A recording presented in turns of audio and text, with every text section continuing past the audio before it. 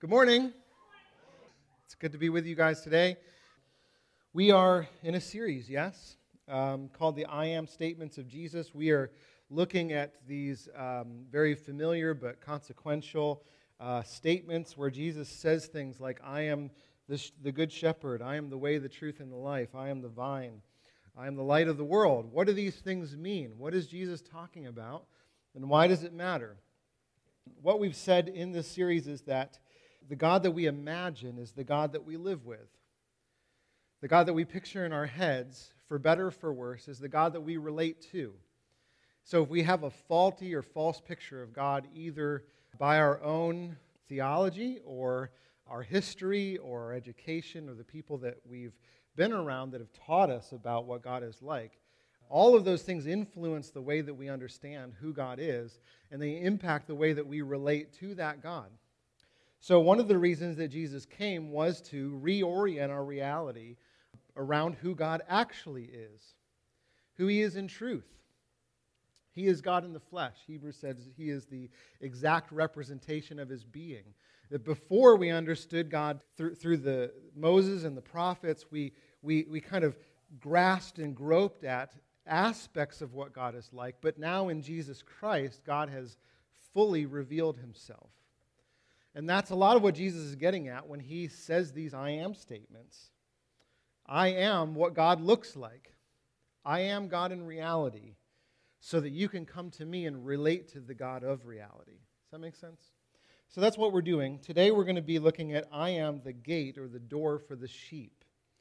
Not I am the shepherd. That's next week, and Pete's doing that. And I had to be very, very careful not to cross wires with that message, because Pete's my friend, and I want him to continue preaching.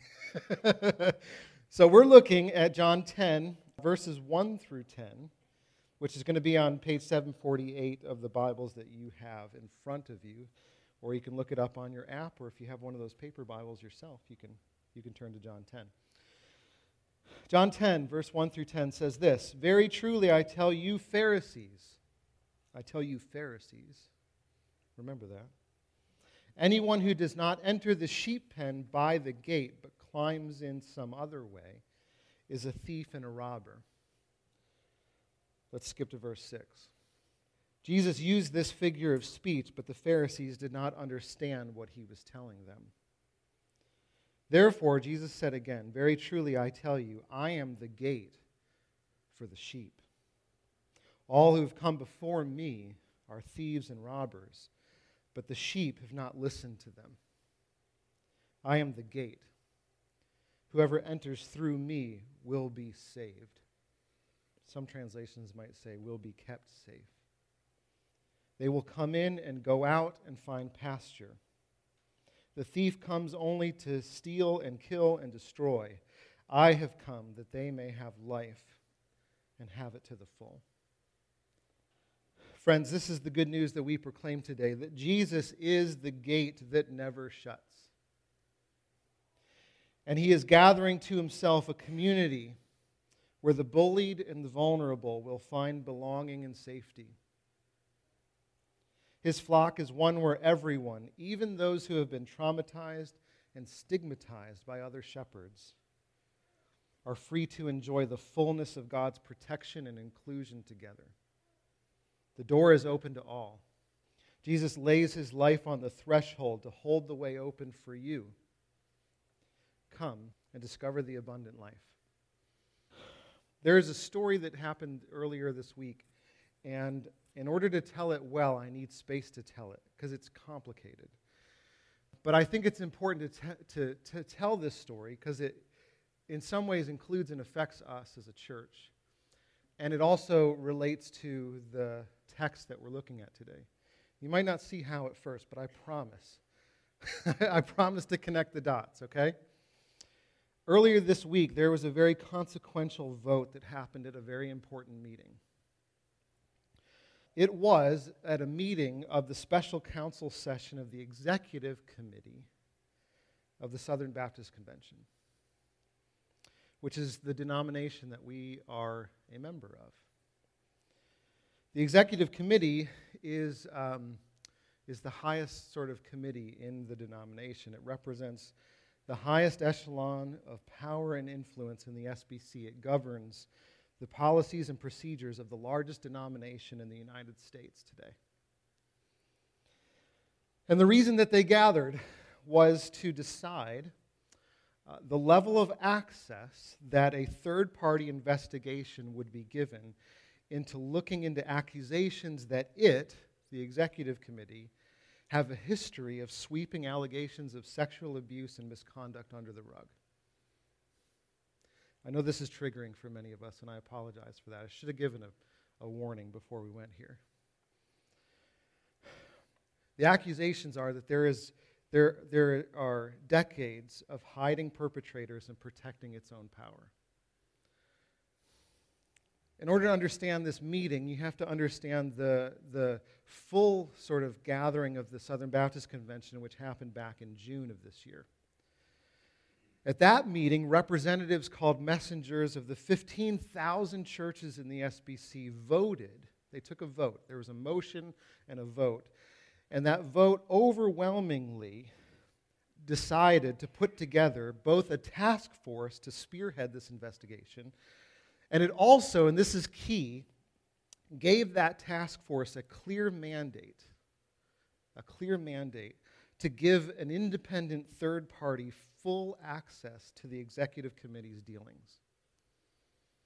They said, we want a non-biased, non-partisan entity who does this work with integrity and respect to look into leave no stone unturned, including having access to things that are considered confidential or sheltered by attorney-client privilege. We want access to everything. The message was, we want to root this out. We want to tear it up. We want to uncover every trace of abuse for the sake of the survivors and for those who might continue to suffer at the hands of church leaders who would prey on them. This meeting this week was supposed to enact the will of those churches that wanted the SBC's highest committee to be held accountable for the ways that it had allowed abuse to flourish under their noses for decades. That is how it was supposed to go. What actually happened was something altogether different. The key vote that I mentioned on whether to waive attorney-client privilege and allow investigators full access to who knew what and when, it failed by a margin of 2-1. You see, many of the executive committee members were convinced or had convinced themselves that allowing full access was just too risky. One member was quoted as saying, during the meeting on live stream, "If there is a pedophile out there, we want that out. But we cannot do that at the expense of the convention." There was an audible gasp after he said that. In other words, we want justice for the abused, but only if it doesn't cost us too much. This vote occurred with several of the survivors in the room who had come to give testimony, stating that waiving privilege was the only way to know just how deep the cancer goes and to finally give them justice and healing that they had experienced from this executive committee and many other influential people, gaslighting and neglect and turning a blind eye to their pain. The failed vote prompted one survivor to tweet this: "The SBC Executive Committee continues tactics that prove nothing more than this to me. I don't matter to them. My life doesn't matter. My sisters don't matter. I hate living in a world like this. Jesus, please take me home or bring relief." Is there relief for survivors like Hannah Kate and Jennifer Lyell and Tiffany Thigpen and Jules Woodson and the multitude of others who've endured intimidation and gaslighting in response to their calls for justice? As I said, this is a triggering story for many of us. I know that. I know you. And I know that for a lot of you, this story actually does resonate. And maybe you've experienced something similar. And maybe you've experienced not maybe the same kind of trauma that these women have, but some sort of othering by people in religious circles who should have welcomed you in, saw your pain, created a place of safety and belonging for you to exist. That's what should have happened. But the message that you got in return was that you weren't valued, that you weren't wanted, that you were somehow damaged goods. Perhaps people with power have explicitly or implicitly said in no uncertain terms, you don't belong here. Will someone, anyone, hear the cry of these precious sisters and others like them who have been cast aside again and again and again to protect the status quo? Does anyone hear their cries? Yes. His name is Jesus. And we proclaim that he is the gate that never shuts. He sees all that happens to his sheep. And he is gathering to himself a community where the bullied and the vulnerable find belonging and safety.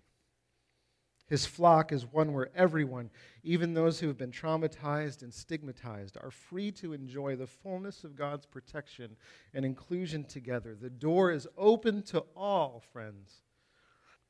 Jesus himself lays his life on the threshold to hold the way open for you. Come and discover the abundant life. I know what you're thinking. Jay has finally lost it. Maybe you're thinking it's important, I'm sure, to talk about stories like this, stories of abuse and neglect. It's high time. I mean, the Church 2 movement and the Me Too movement have told us, like, it's about time, right? But, and this is, I think, a valid question, what in the world does this have to do with Jesus declaring that he's the gate for the sheep? I've never read it this way before. Isn't John 10:10, when Jesus says, I have come that they might have life and have it to the full, isn't that Jesus' sales pitch to get us into heaven? What does it have to do with this? If that's our reading of John 10:10 and the previous verses that come before it, it is due to the fact that our tendency, which we've come by honestly, is to read each of these Jesus I am statements in isolation of the context in which they were written, yeah? So we read Jesus saying, I am the gate for the sheep, and we go, oh, that's nice. I guess I'm a sheep, and the gate is the golden gates to heaven. And Jesus says that if I believe in him and come to him, that I'll get to pass through those pearly white gates. Right? I mean, that's the way I was taught this. The problem with that, though, is that when we read it that way, when we strip it from its context, we lose its meaning. We lose the gravity of what Jesus is trying to say to the sheep and to those who would rob the sheep. It's kind of like this. If I told you, without context, my sister flew up to see me, and you had no idea that we lived on the East Coast of the United States, that my sister lives in Florida, that there are things called airplanes. If you stripped away all of the context, and I just said to you, my sister flew up to see me, and you were from a primitive society, 2,000 years ago, you would think to yourself, like, were you in the air that she had to fly up? How did she get up there? What did she use to fly? Does she have wings? Do people evolve that way in the 21st century? Like, how does any of this occur, What do you mean she flew up to see you? The context gives us the lens to understand the statement. And here's the issue. None of us live in first century Judea, right? No one's a time traveler here? Anyone? You wouldn't tell us if you were, Which means, though, because we don't understand the cultural cues, we need to look at the story to help us fill in the parts that we can't see because we have blinders on. Does that make sense? Last week, what we discovered is that Jesus, when he said, I am the light of the world, he didn't say it in a vacuum. He said it in relation to an event. You remember that event? What was the event? It was the healing of the blind man that Jesus found outside of the temple and he rubs mud in his eyes and makes him well. As it turns out, John 10 happens just after John 9. I know, but that's the order of things. And this statement that we've come to today comes in the midst of a debate that he's having with the Pharisees. Remember Jesus said at the very beginning, "Truly I tell you, Pharisees." Who's he talking to? He's talking to the Pharisees. And he's having a debate with them as a result of having healed that same blind man. This is the conversation he's having with them because of the work of the blind man. So, just recap real quick. The man was healed on the Sabbath by someone who equated himself to God. Yeah? The Pharisees interrogate this man's family, and then they intimidate and bully the man himself. And when that man gives his testimony that Jesus is from God, despite their objections, because how else could he have healed me? The religious leaders lose their ever-loving minds and they throw him out. They excommunicate him from the temple system. He is no longer allowed to be there. That's what it means to be cast out. Now, Jesus, hearing that the man was excommunicated from the temple, he goes to him, and apparently some of the leaders anticipated that this might happen because they apparently followed the blind man after they kicked him out to see if he was going to meet up with Jesus again. Because Jesus starts talking to the blind man, or the man formerly known as blind, and invites him to come into this new community that he's built. But then he turns, John 10:1, to who? The Pharisees. And he says, "I am the gate for the sheep. All who have come before me are thieves and robbers, but the sheep have not listened to them." Okay, pop quiz. Who is the gate? We'll start easy. Jesus. All right, we're used to that answer. Who is the sheep? Us, yes, but in the context of this particular story, the blind man. Who are the thieves and robbers? The Pharisees. Jesus is the gate. The man who he healed is the sheep. And the thieves and robbers who've robbed that man are the Pharisees. Why does this matter? It matters because we often read this text as if Jesus is giving a sales pitch for heaven. I am the gate, and if you pray a particular prayer, then that gate is open to you. But if you don't pray that prayer, then that gate shuts. And you don't want to be on the wrong side of that gate, do you? I mean, this is the way we evangelize our children. We read this statement as though it's a statement of exclusivity. You can't get in unless, right? I submit to you that interpretation makes utterly no sense given the context of the situation. Because one thing, Jesus is talking about the man, but he's not talking to the man. He's talking to the religious leaders who bullied him. Another thing, Jesus says nothing about that gate ever being closed. Ever. And for a third thing, Jesus says nothing about heaven, but he promises safety and life to abused sheep. So what in the world then is Jesus saying in the context of the way that this man has been bullied and othered by the religious leaders who were supposed to take care of him and protect him? Can I take a crack at it? I'm going to anyway. I mean, you can get up and leave, but I'm going to, I don't know what I would do if everybody left, but I'm not Jesus. But given the context, given everything that we've talked about so far, I think this gets at the heartbeat of it, okay? He says this: "You religious leaders like to think that you are the shepherds of God's people, but the truth is you've robbed this man. And you've been stealing from people like him. You robbed them of their dignity, of their worth, and of their belonging in God's family. In fact, every gatekeeper who's held the masses at bay for the sake of their own power are thieves and robbers. You've protected yourself, not the sheep. But I am the gate for the sheep. And I want you to know that I'm putting an end to all your thievery. I'm building a community for people just like him. And in my flock, they'll be so well loved, so well protected, so well valued that they won't even recognize your voice anymore. I am the gate whose doors never shut. I am the door for the sheep who've been bullied, othered, and mistreated. I am the safe place that they've longed for their entire lives but never known because of you. Jesus isn't giving a sales pitch. He's giving a promise of protection and belonging. He's staking his claim on Israel's marginalized sheep. He's saying, they belong to me now. You can't harm them anymore. It's not an announcement of exclusivity meant to keep the bad people out.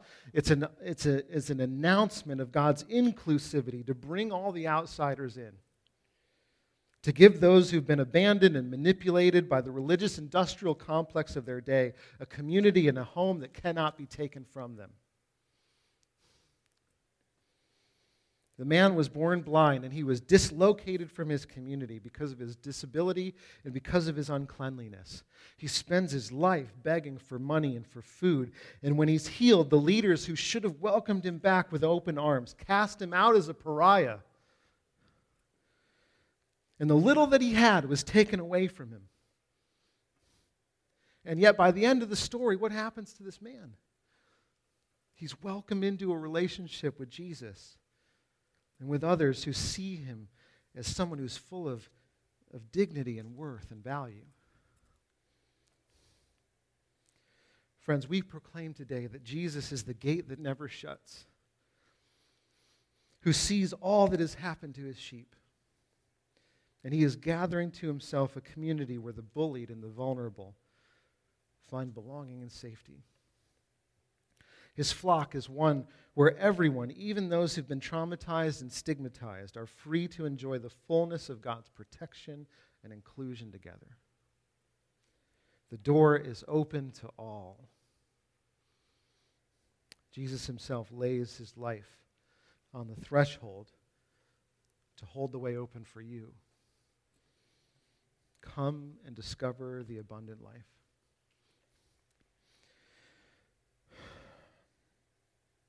How do we respond to this? I've been asking myself that all week. I think if you resonate with the story of this healed man, or if you resonate with the story of the survivors that I talked about earlier,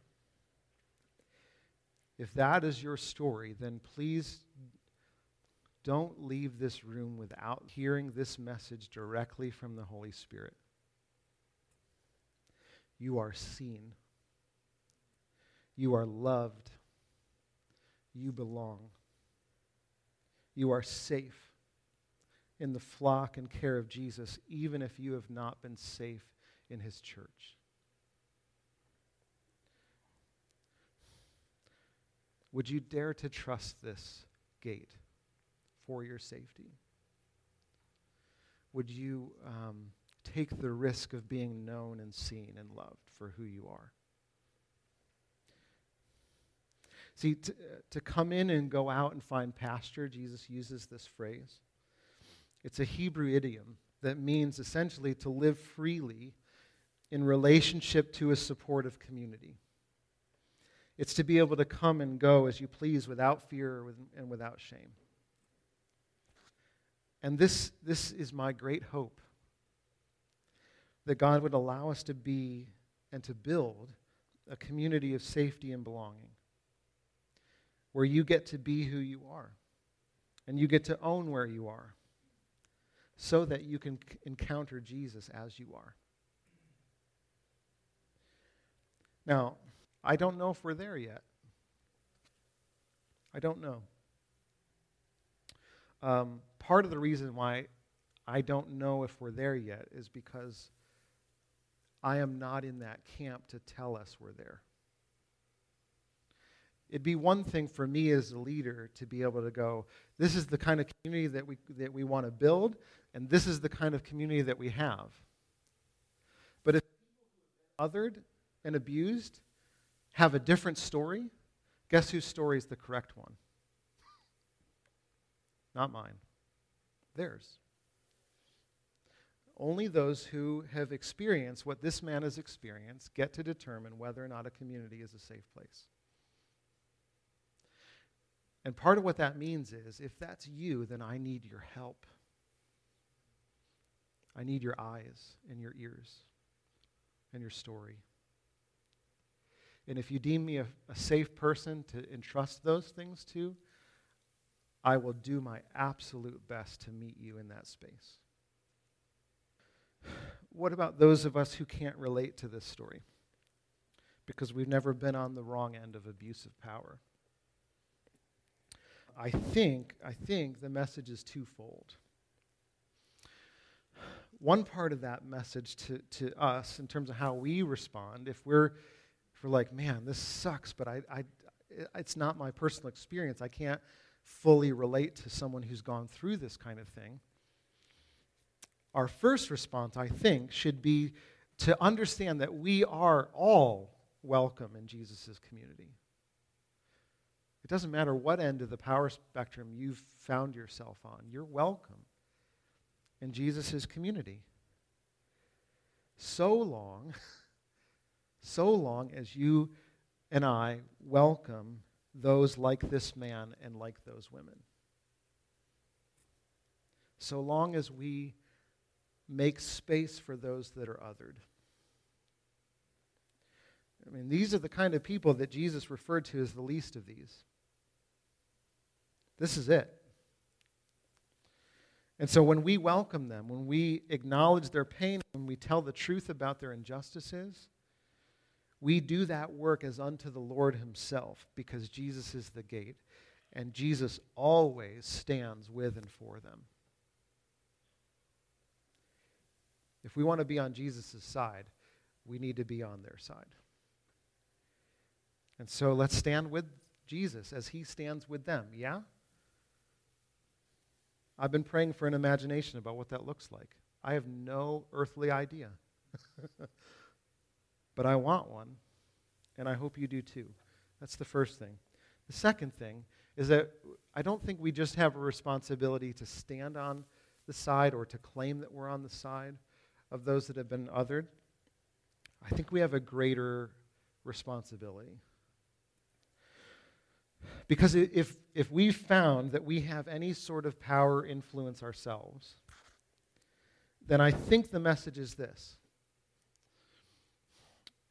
Jesus, in referring to himself as the gate, was referencing what shepherds would do for their sheep when they led them outside of the city to pasture in dangerous places. There's evidence of this, that when the shepherd would lead his flock outside of the city, there are dangerous things out there. There are wolves, and there are cliffs. And so one of the things that they would do is that they would build a makeshift fence around the flock. And that fence would have an opening. And they didn't have the materials to make like a functioning gate. And so what they would do is they would lay their lives down at the threshold. They would lay across the entrance. Not to keep the sheep in, but to keep the wolves out. The sheep could come and go as they pleased, but if they ever felt like their lives were in jeopardy, they could come home, step over the threshold, and the wolves would have to get through the shepherd to get them.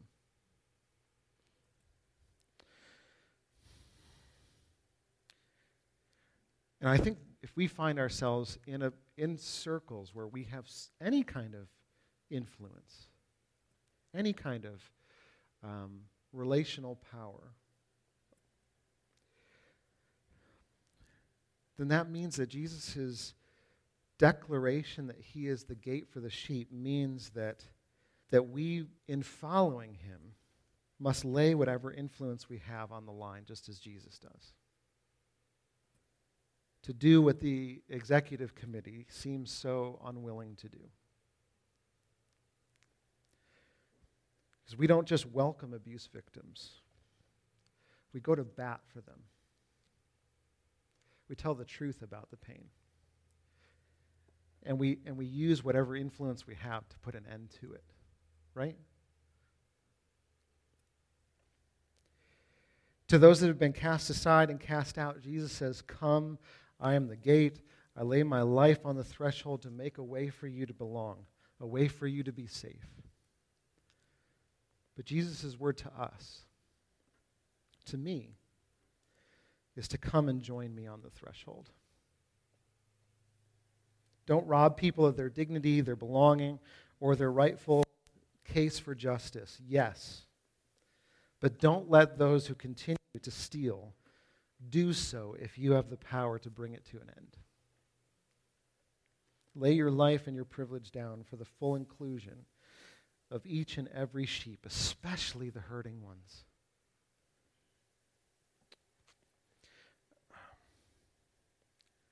I don't know all the ways to do that, to be frank with you. I know one way.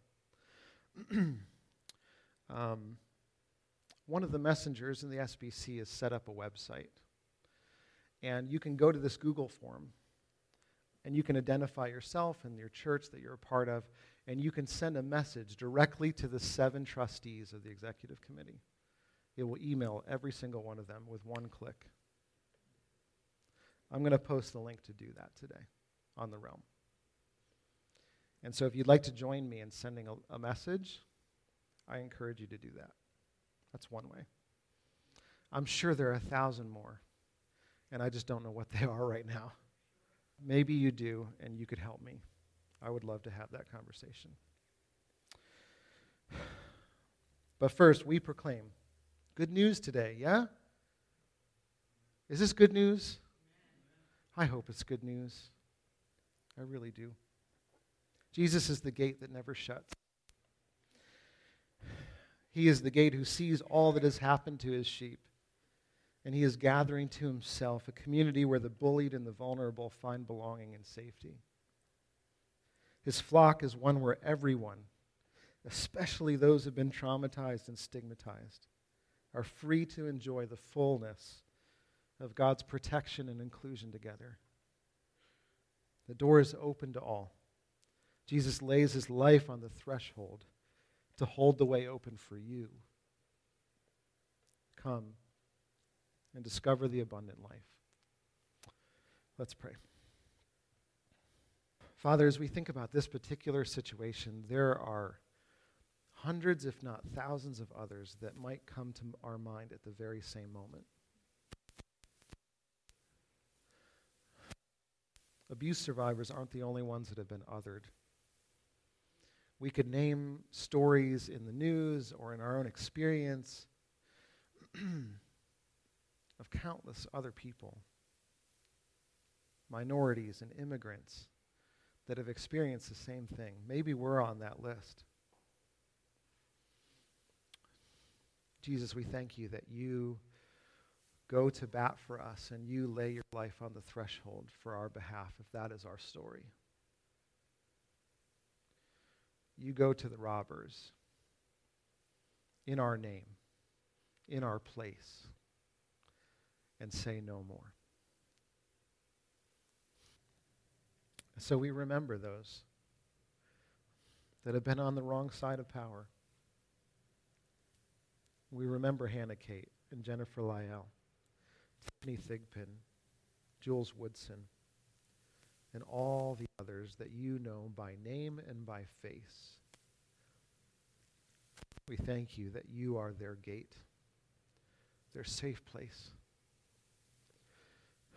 Holy Spirit, would you make us a safe place too? In Jesus' name, amen.